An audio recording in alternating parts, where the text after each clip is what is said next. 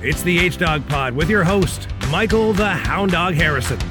Hey, welcome to the lucky episode 13 edition of the H-Dog Pod, the lucky Whitehead edition of the podcast. For those who don't know him, a few years back with the Cowboys, Whitehead, he was charged for stealing something like, it was like $25 or something like that worth of stuff from a convenience store. Turned out it was someone else who uses his identity and wasn't actually him. And then he also said his dog was taken for ransom, then a day later was found totally safe. Truly a bizarre scene. He was out of the league after a short stint with the Jets and is now in the CFL. Speaking of lucky, I'm exactly that to have on as my guest today, one of the co-hosts of the Jay and Dan show that I'm very fortunate to work on, Jay Onrait. I've known him for many years and he's hilarious, so I'm stoked to have him on. Without question, we'll have to delve deeply into super important topics like toilet paper and bidets. So without further ado, let's get cracking. Okay, and now welcome on a very special guest. You know him as one of the hosts from the Jay and Dan show on TSN. I know him as an all-around great guy. He's been entertaining the masses for years with his unique brand of comedy. Jay Onrait, welcome to the H-Dog Pod. I love the name of the pod, first of all, Hound Dog Harrison. Thank you. Good to talk to you, buddy. Yeah, man. How's it going? How's life in self-isolation? You know what? It's not all that bad. I pretty much have cleared off all my my PVR for the first time in literally my lifetime, I feel. So it's quite the life accomplishment that I'm like 7 episodes of Better Call Saul, and then I'll be completely caught up. And nice. I don't know. I don't really mind it that much. I'm pretty easy. You? It's been fantastic, but you know, it's hasn't changed my life at all because we have tiny kids. We had a kid a year ago, so we've basically been in self-isolation for a year, just hanging out with the kid. We don't go out much. We don't do much because we just can't. So it's been an easy transition for us, and that's a hard thing to say to people because, man, a lot of people have had their entire lives turned upside down, and so yeah, it's definitely not bragging, but it's just factual that my life hasn't changed much during this whole experience. Yeah, no, absolutely. Speaking of people during this pandemic, I want to ask the most important question of all, probably. Why the hell are so many people hoarding so much toilet paper? I don't get it. Yeah, we've discussed this a lot. It's so weird. I can't figure it out. And it happened earlier than, you know what I mean? Like that Rudy Gobert night, that Tom Hanks night, that was, you know, that to me was the tipping point night when everyone really was like, holy man, this is serious. But people were hoarding toilet paper before that, if I recall.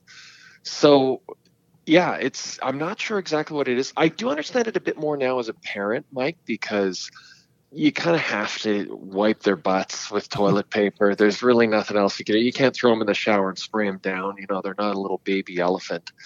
So you can't really do that. So you got to have a bit on hand. But yeah, it was funny. I saw an interview with like a CEO of whoever makes Kleenex. I think it might be Kimberly Clark or something like that. And he just said, you're not using more of it. There's just more of it sitting in your closet or your bathroom, you know, whatever you call it, bureau, you know, it's just sitting there sitting in your bathroom doing nothing. So yeah, hopefully everyone's kind of come to their senses. I think things have sort of returned to normal. I don't know, have they returned to normal in the grocery stores around where you live? There's a No Frills near where I live, and I've tried going a couple times, and the lineup was, I don't know, 20 people deep, which isn't too bad. But at both times I was like, screw it, I don't care. I'm just going to go to like the Raba downstairs near my condo. It's 24 hours. It's a bit more expensive, but it's just the convenience of being bing, bang, boom out of there. So that's sort of what I've been doing. And they probably have plenty of toilet paper. They definitely do. Yeah, there's no difference at all, really, I find. That's the thing I've found is that if you go to the smaller grocery stores, the family-owned grocery stores, the kind of neighborhood ones, especially downtown, they seem to have a ton. I think we've kind of forgotten about these stores a little bit. It's kind of a sad statement about how we've ignored the little mom and pop grocery stores, but they've got it. They definitely have it. Yeah, no question. And jumping off the toilet paper thing, this actually is probably good for one of the industries that I've always wanted. And for some reason, I don't understand in North America why it's not as big as it is in Asia and other countries overseas. Bidets. Why the hell are so many people scared of these things? I don't understand it. I got one a couple of years ago. My buddy Two Mom convinced me to get one. Got off Amazon. It was only $40. It was just a contraption on my toilet. It wasn't like a full on like $1,000 one. and they're the greatest thing ever. I don't understand why. But when you tell people about bidets, so often their reaction is like, "Oh God, I can't do that. That's scary." I don't get it. Why? Scary? People are afraid. Yeah, it's just not part of our culture on a mass level, I guess. But like I've always said, get in the shower and, just scrub down. Your body will feel better than scraping abrasive paper against it. Yeah. But I digress. I mean, again, you got kids, you gotta wipe their butts. So there's got to be some toilet paper in the world. By the way, Mike, this is riveting podcasting right now. I mean, this is wild stuff right now. And I'm also freezing. I'm outside in my garage, and it's pretty chilly out here right now. I haven't been outside in like 3-4 days. If the weather was good, I almost don't want to realize that I can't be golfing. So if it gets quite nice here in the future, I'm just going to sort of forget that the weather is going to be, obviously great out there, and I won't be able to play. So, yeah, it's maybe you should order like a putting machine or something, and you should order it now because everything's taking months to get to you now, it seems. So yeah, order yourself a little putting practice helper. That'd be pretty good. I have a couple here. I have hardwood floors though, so it's kind of doesn't really make it easy. I'd love to go like in the hallways and just putt in there, but I'm sure obviously people would be pissed off about that. No question about it. Why don't you just try it anyway and see if it works? Yeah, you know what? That's a good idea. I should do that. I mean, all they would do is, if they were mad, all you do is just apologize and say, I won't do it again, and then don't do it again. But maybe they won't notice. Maybe they're partying in their condos. They have no idea what's happening in the hallways. That's true. Or it'd be even better, actually, if they had like a Larry David moment and they actually were just like, what are you doing, man? Like, what are you idiot? And that'd actually be kind of funny. It'd be a good story to tell, I suppose. Yeah, I suppose it would. Do you think if you were in that situation, you would talk back to the person talking that way to you like Larry David would, or would you just apologize and return to your condo? I would love to say that I would just be like beaking them back and just, chirping them. But yeah, no doubt about it. I'm too much of a softie probably. I'd be like, oh, sorry, my bad. But inside I'd want to be, sorry. I've always wanted to be like Larry David and just say some things to people out in public, but you just never know the wrong side you can get on someone. So I figure it's probably best I don't do that. Yeah, and he himself has said that he doesn't really behave that way. He wishes he could. Mm-hmm, mm-hmm. He thinks it, but he doesn't really act that way in public. There's probably a little truth in the middle in that one. What'd you think of have you finished the latest Curb season? I haven't finished it. My wife and I are. My wife. Sometimes we get a show in at night. Sometimes we don't. So we're moving on it really slow. But I gotta say, I think it's been one of the best seasons in a long time. But then again, every season's great. So I love that show so much. But I think it's been fantastic this year. I've really enjoyed it. Loved the John Hamm episode. Thought he was just awesome. Who's the dude from Justified? I always forget his name.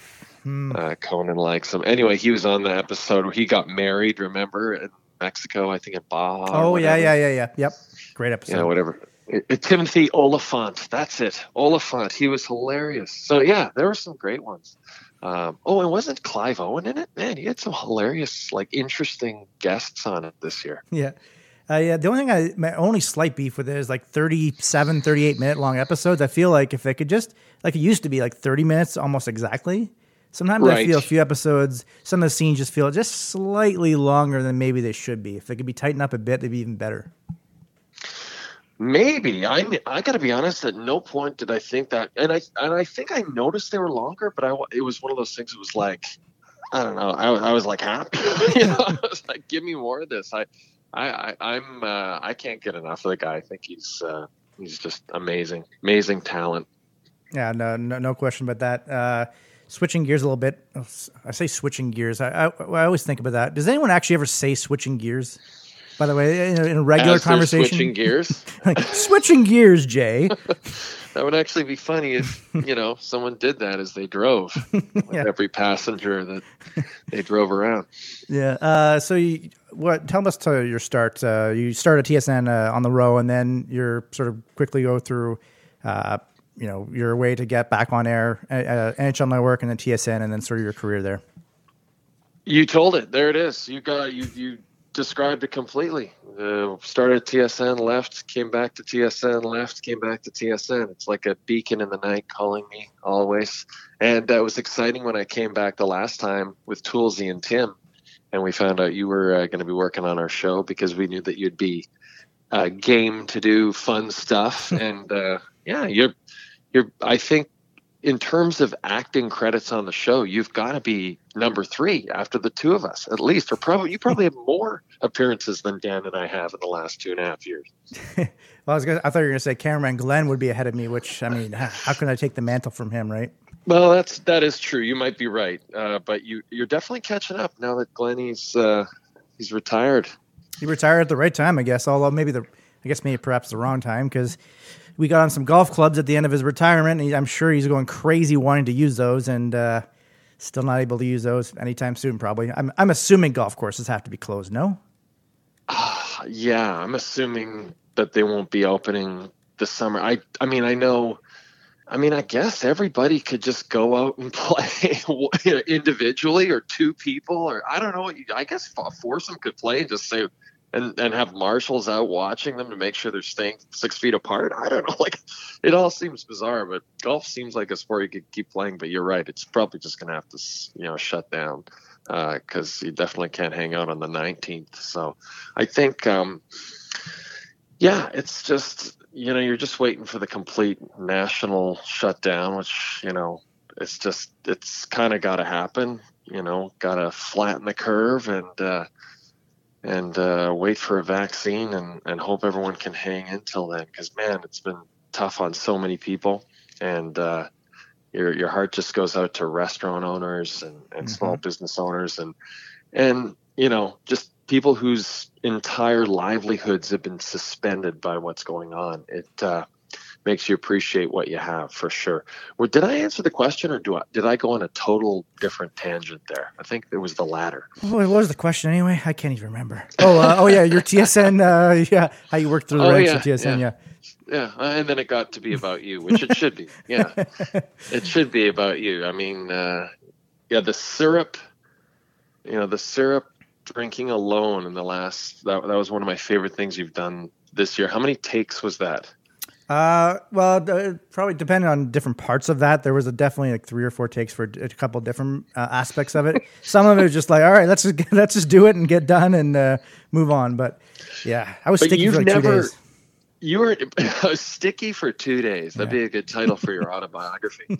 But that is one thing about Mike, and your listeners should know that you are always game for pretty much any idea that we come to you with, and sometimes to your physical detriment. It's not fun to get slapped by Dan. That was legit, man. Like, the first time we did that, he actually slapped me. For the viewers or listeners who might not have seen it, he slapped me, and I actually did get smacked by him really hard. And I didn't want to fall into the set, because then it would actually possibly hurt me if I not only got smacked in the face, but then went face first into the set. Of course, people were just like, "Oh, you fell the wrong way. You should have fallen the other way if he slapped you." I wasn't thinking about falling the correct way. It hurt like hell. And then did you guys do a second take? We did last year, months ago. We did another one, but he didn't actually hit me. No. Did you do a second? So you only did the one slap in the original commercial. You only did one take of it, right? Yeah. And it. Okay. Because that was a hard hit. I thought, if I thought you had to take another one, that would have been. Yeah, Tim wasn't happy about that generally, but I think it really was funny because your scream, your reaction was so. You got to go check it out on YouTube if you get a chance. I don't even know what it's called, but gosh, what a great sell job right there. Go check it out on YouTube if you get a chance. I don't know what it's called, but yeah, that was extremely hilarious and appreciated for sure. Well, speaking of things that I'll do to my detriment, I was on your podcast about a month ago. We drank some of that holy water that Dan was talking about from some evangelist. Have you gotten any good effects from that, or still don't have that extra money that he said that he promised? Well, I think you could argue that we started this entire North American coronavirus shutdown because when we drank that water, it was pretty much downhill from there. It's true. So, yikes. Not so good. Anyway, Mike, kids are calling. I got to run. Mike, this was a blast. Thank you so much for being on. I definitely appreciate it. Very much so. And everything's going to be okay. And we'll see you next week. Jay and Dan back on TV. Very exciting. Oh, that's awesome. Love it. Can't wait. And thank you so much for doing this, Jay. Okay. Take care, buddy. You too. That was Jay Onrait, host of Sports Center with Jay and Dan. Great discussion. Love talking bidets. Seriously, I don't understand, like I said earlier in that interview, why people are so scared of them. It's water that cleans you. There's nothing weird about it. It's not like I never understand. Yes, of course you still use some toilet paper. You use it to drip dry. I'm not saying you never use toilet paper, but it doesn't make any sense to me why people are so scared of this thing. It's better. It cleans you, and it cleans you quicker, and you save in the long run. I've saved so much more money not having to get hordes and hordes of toilet paper. It doesn't make any sense to me at all. Actually, I wanted to bring up to Jay his last note on Wikipedia, which I find really, really funny. It says of him, Onrait is unusually tall. Some have said, and then that said brackets, who? That from a distance he appears to be 9 foot tall, when in reality he is only about 6'6". I'd love to know who thinks that. It seemed a little big, a little tall, and I'm very much glad to have him on the podcast. He has 2 books as well. Get those, Anchor Boy Stories from Sports and Life, and number 2, More Short Tales from a Very Tall Man. Definitely make sure also to listen to the Jay and Dan podcast presented by McDonald's. They have a podcast every week. It's amazing. It's definitely one of the top ones, if not the top one in Canada. It was a lot of fun to talk to Jay Onrait. Thank you for listening to episode 13 of the H-Dog Pod. Bang. This has been the H-Dog Pod with host Michael the Hound Dog Harrison. Bang.